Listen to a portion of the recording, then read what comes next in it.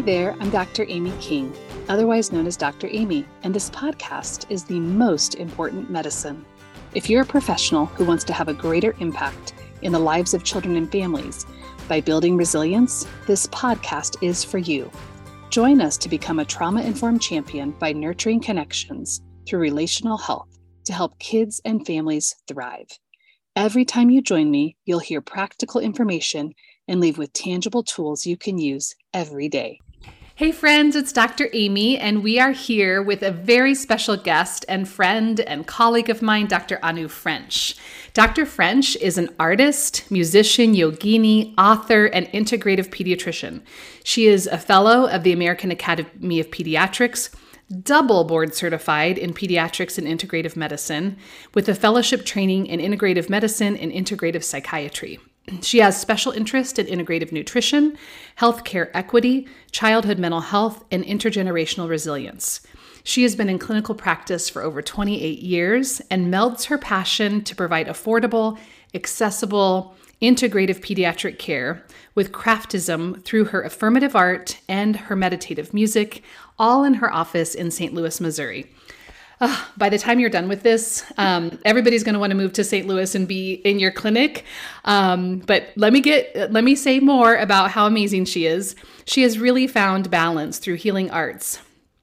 After professional and personal burnout, Dr. French offers integrative resources she hopes will be helpful through her website, through her work, and her choice of meditation is walking in her backyard labyrinth, being a mindful partner to her beloved, and a mindful parent to her two precious daughters and their sweet dog. Dr. French, Anu, I'm so glad you're here. Thank you so much. Thank you so much for having me on. This is such an honor. I'm thrilled to have you. We've talked before, and I just knew that people would benefit so much from hearing about you and your work and your journey. In addition to your incredibly impressive bio, is there anything else you would want people to know about you or what you're up to right now?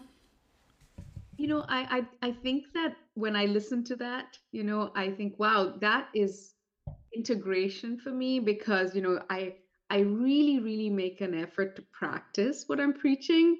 And I'm constantly aware of the fact that it's a day at a time, a moment at a time, building resilience for myself, my family, my patients. And so I see myself as a mother, a doctor, an advocate. And then I also really see myself as someone who wants to build healthier communities through healthier kids. I mean, because I feel the ripple effect from seeing a child get empowered by this sudden awareness that I can take control of my health and I can heal innately is so powerful to witness and be part of those healing journeys and then see that ripple effect to the family and then the extended family and then the community and then I really take it even further to the world. It's so powerful that one moment of awareness. And so yeah, and thank you so much again for having me on and just really love everything that you're doing. And congratulations on your book. Oh, thank you. The book, yeah, I was waiting. I remember when we talked last time, you were talking about it and I saw that it was out and I was like, this is so exciting. Yeah. Oh, you're so sweet. It's been a journey for sure. We'll talk more about this ripple effect and children and families' intuitive ability to heal.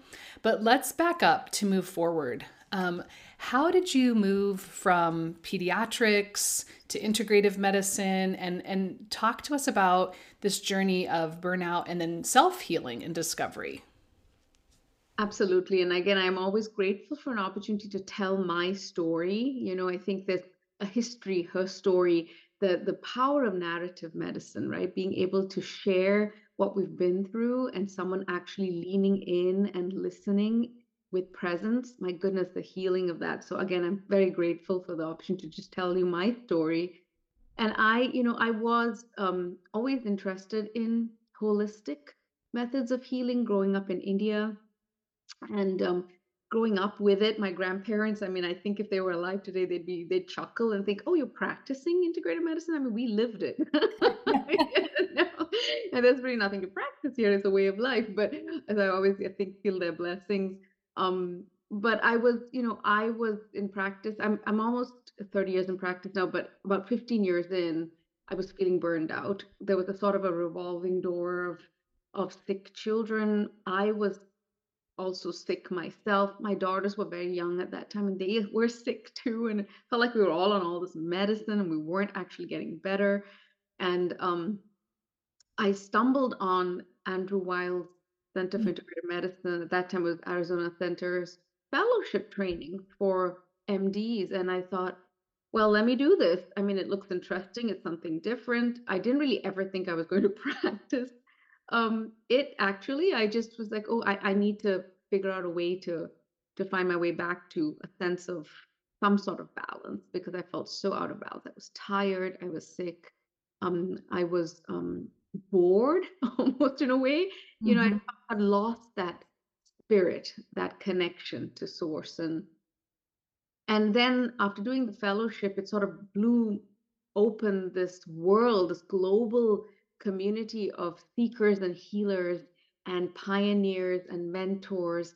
And everybody was on this path of how do we offer a holistic way of medicine, but first heal ourselves, the wounded healer, healing ourselves, healing our families, and then taking it out into the community. And that's where it started. And my children are such a huge, I mean, they're 20 and 17 now, so this was a long time ago, but they were so much instrumental in bringing music and art sort of back into my life. These were things that I had grown up with and had put aside in a sense, and had become very evidence based, science based, like all in my head, had lost connection with heart. And having my children sort of brought that back in and doing art with them and creating music for them I started to find, my goodness, there's so much healing in this. And so that along with the integrative medicine fellowship training set the sort of the foundation for, I was self-regulating, we were self-regulating as a family, and I was bringing those tools of self-regulation into my office. And so it was like this full circle Mhm. experience. So let me back up a little bit for healthcare professionals who might be listening to you thinking, oh, I'm not alone in this feeling of burnout. I'm hearing you say things like, I felt very much in my head and not in my heart. What are other symptoms of burnout that you might point out in hindsight to a young physician or a physician who's in that space of burnout to kind of watch for?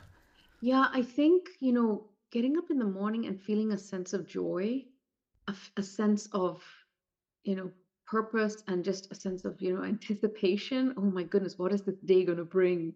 I think that's really important to reach for that every morning. And that's kind of like a litmus test for me, you know. Mm-hmm. Um, I think being tired, a sense of mental and physical and spiritual exhaustion, um, a sense of disconnection and isolation, really feeling like, gosh, I'm the only one going through this.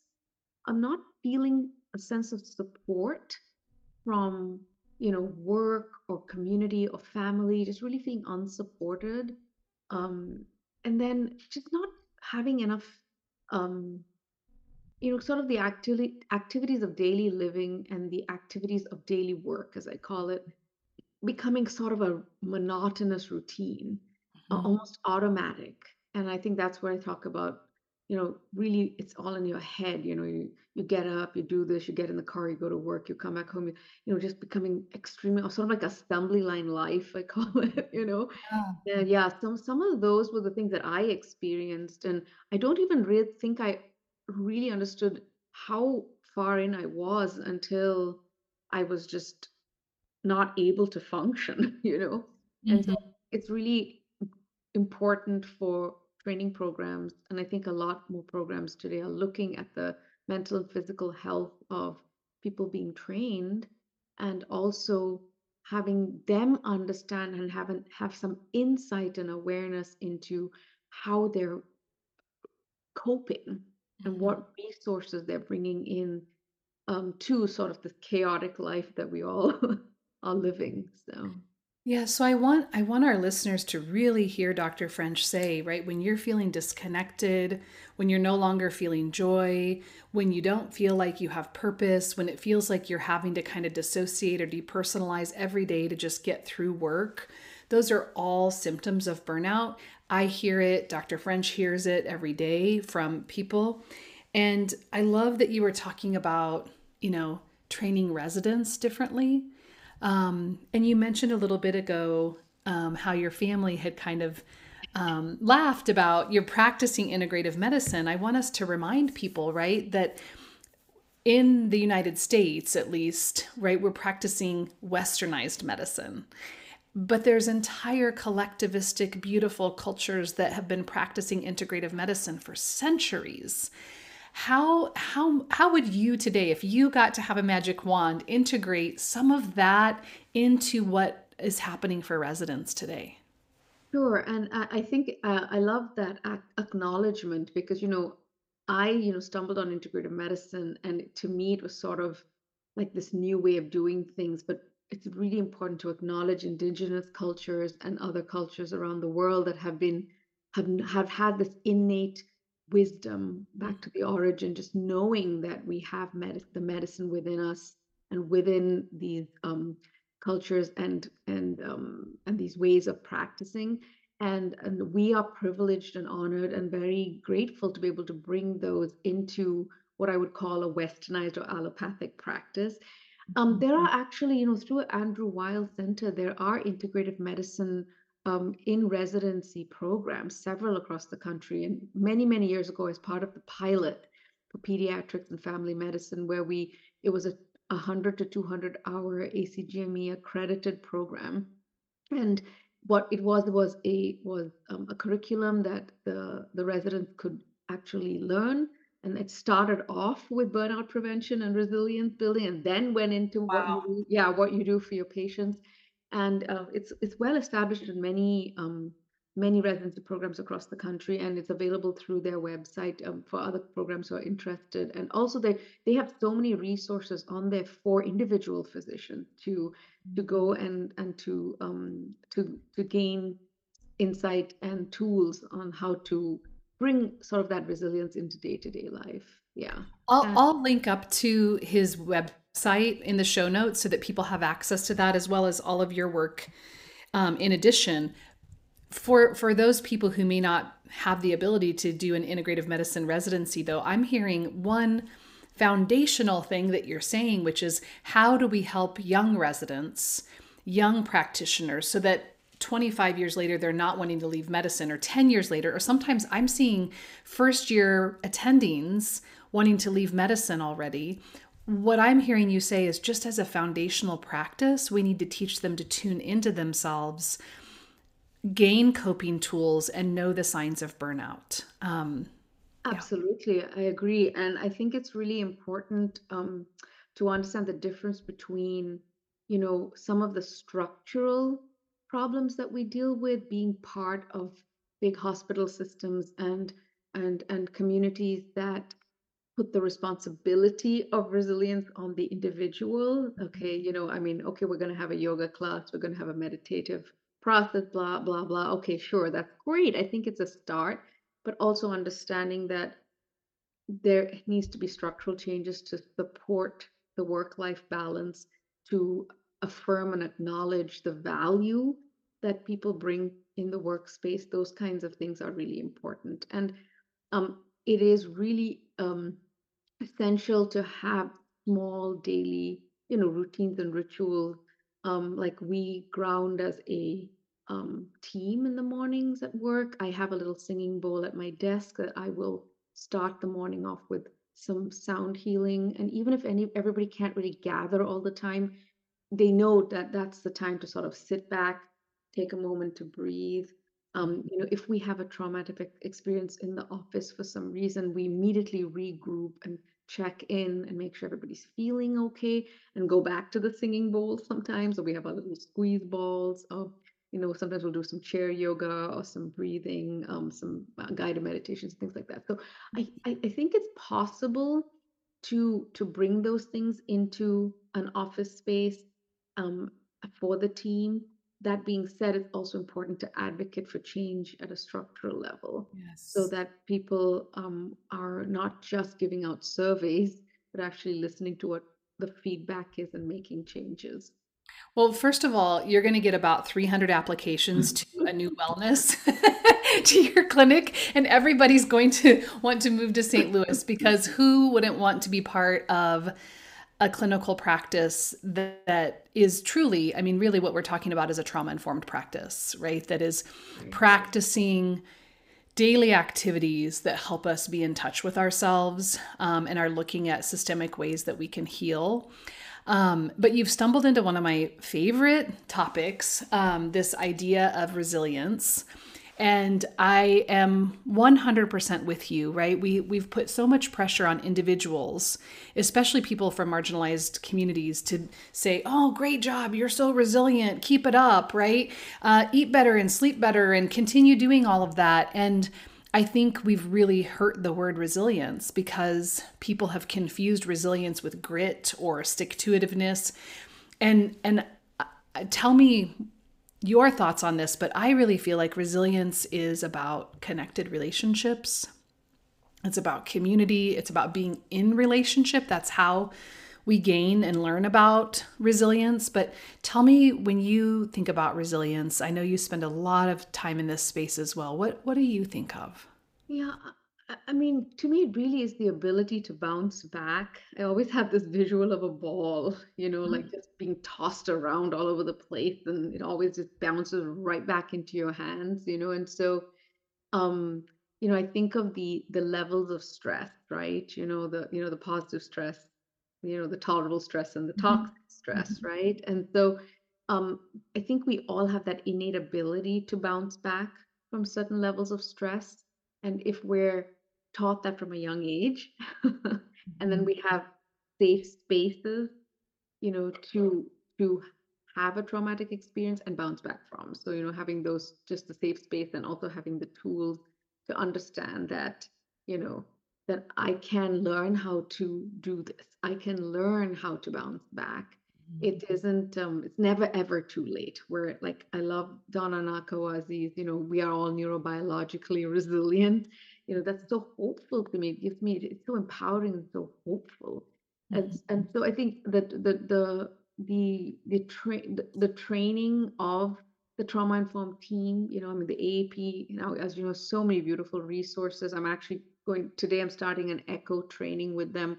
They just released a whole new training session, on pattern, on the pediatric approach to trauma treatment and resilience, and all the various ways that we're trying to bring this into a pediatric practice in a way that's not re-traumatizing, right? So we have, that kind of education that needs to happen, but also just in our offices, having spaces that are safe for Mhm. the staff and also for the patients, and constantly reinforcing um, the having a space that patients are seen and heard and affirmed, um, so that when they come back to us, they leave feeling like, okay, some hope. I can do this, because I think that's the first step. To be resilient, you have to believe that you can be resilient, right? And so, connection to the community, the doctor's office, the resources, supporting that, but also building resilience within the intergenerational unit of the family, whatever that might look like, culturally, socioeconomically, and also, just having cultural competence around that. Yeah, I can't even tell you how many families that I've worked with that have experienced extreme intergenerational forms of trauma, whether that be abuse or addiction or emotional torment. And when I tell them this can be different, you can do this differently. Tell me what you want for your children. And, so many people I think get caught up in, like, they don't want to disparage their parents, knowing that their parents did the very best that they could. And so if we start instead of a place of, like, what do you want for your children, right? We all want something better for the next generation. I think it really helps parents feel focused that they have the power to heal and build resilience with their kids. Absolutely. And I think of my own journey as a parent, right? I mean, we talk about these R's all the time in our office. I mean, we talk, Bruce Perry's, you first have to regulate and relate before you respond. And then, the AAP has, the three R's where you're trying to restore safety, you're trying to get back to a routine, and you're trying to regulate, so just constantly trying to again work on those at an individual level as a practitioner, as a mother, teenagers and toddlers, not much difference, right? Yeah. Same. And so I think that's again, you're absolutely right when we're talking about building and resilience across generations, where we're kind of recognizing the strength of the parent and their trauma and how they're healing from that, and then their hopes and dreams for the child, and how they're helping their child also um recover and respond and become resilient. But really, when we bring it in as an intergenerational concept, then we just take away all these concepts of blame. They're gone, right? It's not what's wrong with you, but what happened to you. And it's been happening, for eons, right? We're storing this intergenerational traumatic memories in our body. But I always say, but we also have the incredible wisdom stored in our bodies, given down from the ancestors, that we can reach for and bring forth. And I taught with my own daughters, I always say we're change makers and chain breakers, right? And I just want to do that for my own children. Absolutely do not want them to have to experience some of the patterns that I have recovered from and continue to work on personally, and also helping to bring that to the office space. You just said something so beautiful and so profound. Not surprisingly, you just slid it in there. But I want you to break it down for listeners. What do you mean by being a change maker and a chain breaker? Breaker, yeah. So the chain breaker, to me, I feel like I can visualize some of these, what we call, the epigenetic burdens of our ancestry. And by that, the old thought process of like, oh, your grandparents had diabetes, so you're gonna have diabetes. These genes that we inherit, that we know are blueprints, but we can completely change their expression based on lifestyle choices we make, how we think, how we relate to others, what we put in our bodies and on our bodies, how we move our bodies, and how we stay present in the moment, and how much rest we get, how much nature we get. All of those things can actually change the entire course of those chains. And I think when I say chain breaker, I'm thinking of the DNA, that has kind of been passed down for generations, and these false premises that we've been fed, that, oh, if this happened, it's going to happen again. No, it does not have to happen again. So that's the chain breaker. The change maker is, I am choosing to do things differently. So that's where, we have the actual conscious, intentional choice that we make. And I'm choosing with my children to learn how to parent myself, to regulate myself, and to actually relate to them before I respond. It's an absolute choice. It's not easy, and I'm not 100% successful. But when I see my children put healthy boundaries down with me, and they're like, no, this is not helpful, I'm like, yes. So I'm doing my job, because if they can put a healthy boundary with me, then they're going to be able to put a healthy boundary down in the world. So that's what I mean by that. Anu, when I hear you say that, I think about this young mom that I worked with probably 20 years ago. She was getting sober after some periods of really struggling with addiction. She had a lot of intergenerational trauma and a lot of surviving that she had to do. She was a young woman of color. She had this new baby whom she deeply loved, but was at risk of being taken from her by the system if she didn't, reconcile her addiction. And I remember talking with her, and her baby was crying as we were talking. And I said, what's that feeling like in your body right now? And she had been so disembodied for so long. And she said, I really want to pick him up. And I said, then pick him up. And she said, but I've been told from my parents and my grandparents that I'll spoil him and he needs to learn how to survive. And I said, oh, I said, let's watch what happens if you pick him up. Let's watch what happens to his body and your body. And so she picks up this baby and holds him, and she just started weeping. Yeah. That, I think that's what you mean, right? Like Yeah. she was a chain breaker in that moment. This child, yeah, go ahead. Sorry. Chills. Yeah, it just gives me chills, right? I can just feel the softening that happened in that moment, right? The walls that came down. Even I can almost physically hear the chains that Yeah. broke in that moment, like because I can think of so many things that I was told, you know, so many things that I was told and that I believed for so long, and then just had no inner guidance. I had nowhere to turn. I was so dependent on other people telling me how to live my life and what was best for me. And it took, you know, sort of the whole rising from the ashes, you know, literally to find that inner guidance, that clear voice that you know is yours. And I think the hardest time to find that is when you're a new mother. Oh, You know, yes. my God, because you have so many people telling you what to do, and you're postpartum and you're tired and hormonal and struggling so much, you know, already. And so I think, yeah, what a beautiful moment, really almost a somatic healing that happened for the baby and for the mother, right? Absolutely. Yeah. For So example. I have a kind of a big question, and that is if I'm a physician or a nurse practitioner listening, I'm like, oh my gosh, this sounds amazing, right? Like a singing bowl at the beginning of the day and affirmations for patients. Like, what about RVUs and what about insurance? And what about like you have to see like, 18, 25 patients a day to like, how do you respond to like, I can feel that in my system too, right? This like Absolutely. push. Yeah.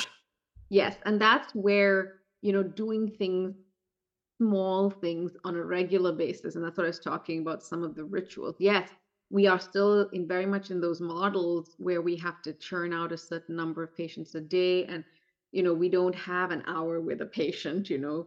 And so that's where, you know, obviously it's funny when sometimes people say, well, how do you do that in 30 minutes? I said, but it's 30 years of experience that helped me do it in 30 minutes, you know. It's because you walk in and you don't have an agenda. You walk in, you're present to what the family wants, and you're prioritizing what they need in that moment. And so it works in that 15-20 minutes instead of trying to fix the entire problem, you know, in 30 minutes. But I mean, I think for me, it's like washing my hands. I talk about this all the time, is a very mindful moment for me because I walk into the room, I say hello, and I go and wash my hands as I'm starting the conversation. And it is a moment for me to let go of what happened before and clear the slate. But it's also a very mindful process. I imagine a lotus flower expanding in my hands. I feel the water, the soap. You know, it's only 30 seconds, but it's 30 seconds before and after every patient. So that's what I mean by the rituals of coming back into the moment with every patient. When you sit down at your desk and you're starting to type, you can do a quick body scan. It takes 30 seconds to feel your toes in your shoes, your hands in your lap, your bottom on the chair, your back against the chair, and to take a breath. You know, you're coming out of a room, you're going into another room. It takes, again, 10 seconds to do a 4-7-8 breath or a little square breath. So I when I say these things, I really mean them, because you can bring them into a busy practice like that.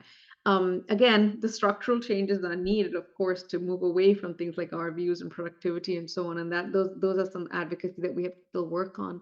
That being said, you know, we want to increase accessibility and affordability, right, of patients, and we want to see as many people as we can. And so I think that you can build these moments into a practice with intention. Again, that conscious intention is really important, and being able to drop into our heart. And pediatrics is wonderful because, you know, I teach mindfulness to families as part of the exam. And so I'm all often doing heart-centered breathing with kids or biobelly breathing with them, or, guided visualizations and things like that. And so I am benefiting so much from that, because you're kind of, if you're doing a mindful practice with every patient, even if it's a minute, you're getting the benefit of it too. So I think it can really be done with that conscious intention being set, and it starts with how you get to work in the morning and set the tone for it. So I want our listeners to hear, right? There is a place to change medicine. There is a place for advocacy. There is a place, but in your practice, you are the change maker. You are creating mindful moments. You are connecting with families. So I love that centering for people that are listening, and whether you're listening and you're a healthcare practitioner, or even an early childhood teacher or a home visitor, right? I tell them the same thing, Anu. I'm like, before you go in to do that home visit, sit in your car for just a moment and do some deep breathing and connect with yourself so that you can walk into that space regulated for that family. Absolutely. Yeah. Just getting a sense of where you feel stressed in your body, allowing that to soften, allowing it to ease. Not everybody connects with breath. I know some people actually get more panicky or kind of like, oh my God, I don't think I'm breathing properly. So even just sitting down and doing, just feeling your body in the car seat and just feeling, where am I holding it? For me, it's always in my jaw or my neck. Same. Right? Yeah, it's always here. So just kind of going, and just kind of just feeling it, releasing it a little bit, and I love some things that I talk about are like just imagining colors, and just you taking a breath in, but just more people are visual, just letting it go, leaving your body, or light coming into your body and colors leaving your body. So just trying to, if breath doesn't always work, you can always kind of do visualization, or just even feeling where the stress is sitting in the body and letting it go. So I'm going to, in fact, in the show notes, link to Anu's. She has so much work that she does around art as well. So, and if you're listening versus watching us on YouTube, certainly take a moment to pop on and watch some of this video, because the colors behind her and the artwork behind her are amazing. I want to just focus on something that I see behind you as a way to talk about how you practice medicine. So if you're watching Dr. French, behind her, there's a music treble clef, there's a lotus, there's an integrative medicine sign, there's a globe, and there are concentric circles. I know so much about you just by looking at those symbols. Will you just say a little bit about how those pieces come together for you? Yeah, those, it's so interesting because that's all my art. And then we kind of created this graphic design off of it. But, the lotus is a new wellness, so for me, a new wellness is creating the healthier communities through healthier kids, and empowering each child and each family to believe that they can get well, that they are whole. The music is, the sound healing that saved me. I always say, kind of went back to my own roots of Vedic mantra and Sanskrit mantra, but really diving deeper into kymatics and understanding how sound healing really clears us out energetically, and removes all of those blocks and brings us into harmony. Literally, the disharmony and the dis-ease is gone. And the little circles at the bottom, that's the children's book I wrote with my children. I am you, you are me. So kids 6 and under, and we were doing affirmative art together, and then I just made it a book, and because I really believe that children of that age really understand how we're all, I am love, I am peace, I am connected, I am you, you are me. And the globe is global advocacy. So just for me, it's like, how far can this ripple effect go if we can get one child in one family to start feeling better? And then the caduceus you can see up there, it's kind of the caduceus, which is, do no harm, the Hippocratic oath. And then I've got the chakras in the center, which are the 50 centers. And then we have the heart in there, because everything I hope to offer, I want it to be heart centered, because I do tend to live a lot of my life in my head. I'm a nerd, and I love data, and I love information, and I really enjoy sharing it, but I always have to remind myself, that all of that, science is really empty without spirit. So I'm just sitting here thinking we have all these people who are listening to this podcast and they're professionals, but they also are parents and moms and dads and husbands. And they're all sitting here thinking like, well, wait a second, my pediatrician doesn't do heart-centered breathing.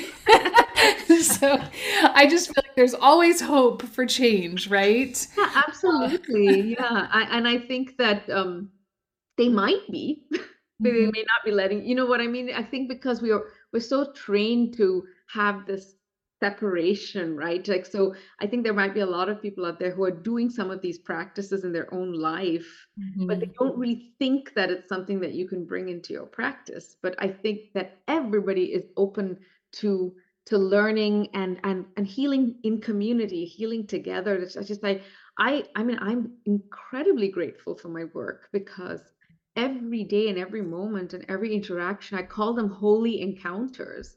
That's the poem I wrote when I was thinking of our mission statement for our office when we opened it 6 years ago. It's like, what is the mission statement? Is that every encounter is a holy encounter, and it's an opportunity for healing for everybody in the moment. And the concept of the telesebo and the placebo, the placebo being the patient's innate, you know, they know that they're going to heal. They believe something is going to work. The telesebo is also important. That's the healing presence of the practitioner in the room. They Wow. have to believe that what they're offering works. So if I tell a patient, let's try this antibiotic, I think this might work. Or if I say this antibiotic is the best choice for your child and it's going to be a wonderful, successful treatment, there's a difference in how we present the healing modality, not just what it is, scientifically and evidence-based. So I think those are really, really important. Yeah. I've never heard the telecibo before. That's beautiful. So everybody, that's a practical little nugget to take away. This is a great maybe transition to the end of our time together. I have three what I call rapid fire questions, but it doesn't Okay. mean you have to answer them quickly. What is one thing that we're getting wrong about medicine right now? I think we don't have enough of a focus on prevention. We're just so focused on how do we deal with the acute situation, putting out the fire. And I think America is incredible. Like if you have, acute trauma of the limb, if you have a heart attack, a stroke, if you're, I mean, it's incredible what medicine can do for you. That being said, prevention, we don't have enough focus on ways to prevent disease. And I think we really need to. I was at Capitol Hill in 2018. There was an integrative medicine caucus, and it was such a Wow. great experience to be part of integrative medicine for the underserved, which you can link to that in some of the stuff I sent you. But we were talking about how to get holistic things like massage and acupuncture and chiropractic care and yoga and things covered by insurance, because those, if we could invest in those, then I think that we would really prevent so much inflammation and chronic disease down the road. So that I think that shift needs to happen. I 100% agree. Um, Tell me what's one thing that's just giving you energy and magic in your life right now? Right now, um it's funny, I just posted on my public page yesterday, but I've discovered this thing called reverse coloring, and it's new to me. It may not be new to listeners, but it's a book of art where the watercolor's already there, and then you just take a black pen and you create the picture by adding lines in. And it sounds so simple, but I have never experienced something this meditative and this soothing. I love it. And they're all Kendra Norton's book is the one that I'm using, but there's hundreds of books out there that you can get. And I highly recommend people try it. First of all, it totally takes the pressure off because you don't have to draw anything specific. You don't have to be an artist. You don't have to have any art background. You don't need any materials because it's all there. You just need a black pen. Just so easy. And then you can you allow the pen to guide you, and it's just beautiful. There's abstract stuff. There's stuff with flowers. There's stuff with you can kind of choose what you want, but that's what I've been doing. So it's called reverse coloring. It's like a twist. I I I love it. love this. It's so good for people like me who are like you said, kind of in our heads, academic based, to just get into that creative side of ourselves. So maybe just turn on some music and do some reverse coloring. It's so addictive. I have to warn people the warning, because I'm like, can't wait to get to it every evening. I try to do something before I go to bed, either coloring. I usually do coloring, like mandala, coloring books and things. That's what I usually do. But now I've kind of gone to this, and I'm like really enjoying this. And I was skeptical going in. I was like, I don't know what's this going to do for me. And now I can't stop. Yeah. Oh gosh. Okay. Last question, fun question. Let's say it's 9 or 10 or 11 o'clock at night and you just have like a little food craving. What do you reach for? Oh my goodness. I like chocolate covered dried fruit. Oh, same. My favorite is chocolate covered mangoes and oranges. How about you? Oh God, I like chocolate covered berries. Uh-huh. I like the berries, the acai berries, the blueberries. Oh my gosh. That's just enough. It's just enough, like even one piece, that mindfully eating it is just enough to get me over the little, kind of like, ooh, I'm gonna go eat a whole chocolate cake. Right. Well, thank you so much. Anu, you're a joy. What you do in this world for medicine, for children, for families who have experienced systemic and intergenerational traumas. Thank you for everything you're putting back into the world. I really appreciate you. Thank you so much for having me on. I really enjoyed this conversation, and I really hope it is of value, to people listening in. And I, again, I'm always grateful for opportunities to share my story, and also to, continue to remind myself, that we're all resilient, and that resilience is the little steps, the day-to-day steps, and we can all reach for it every day. It's within our reach. And so these kinds of conversations just remind me, for myself and for my own children and for my patients in my office, that there's always hope. So it makes me so happy to remind myself about that. So thank you so much. We're going to start that with reverse coloring today. Yes. Bye for now. Bye. Well, that's it, friends. If you like what you're hearing here, please download my free resource called 10 Guiding Principles to Nurture Connection and Help Children and Families Thrive. This is the most important medicine. Keep listening to other people's stories and let them transform you. And keep sharing yours, because your humanity will heal others. Bye for now.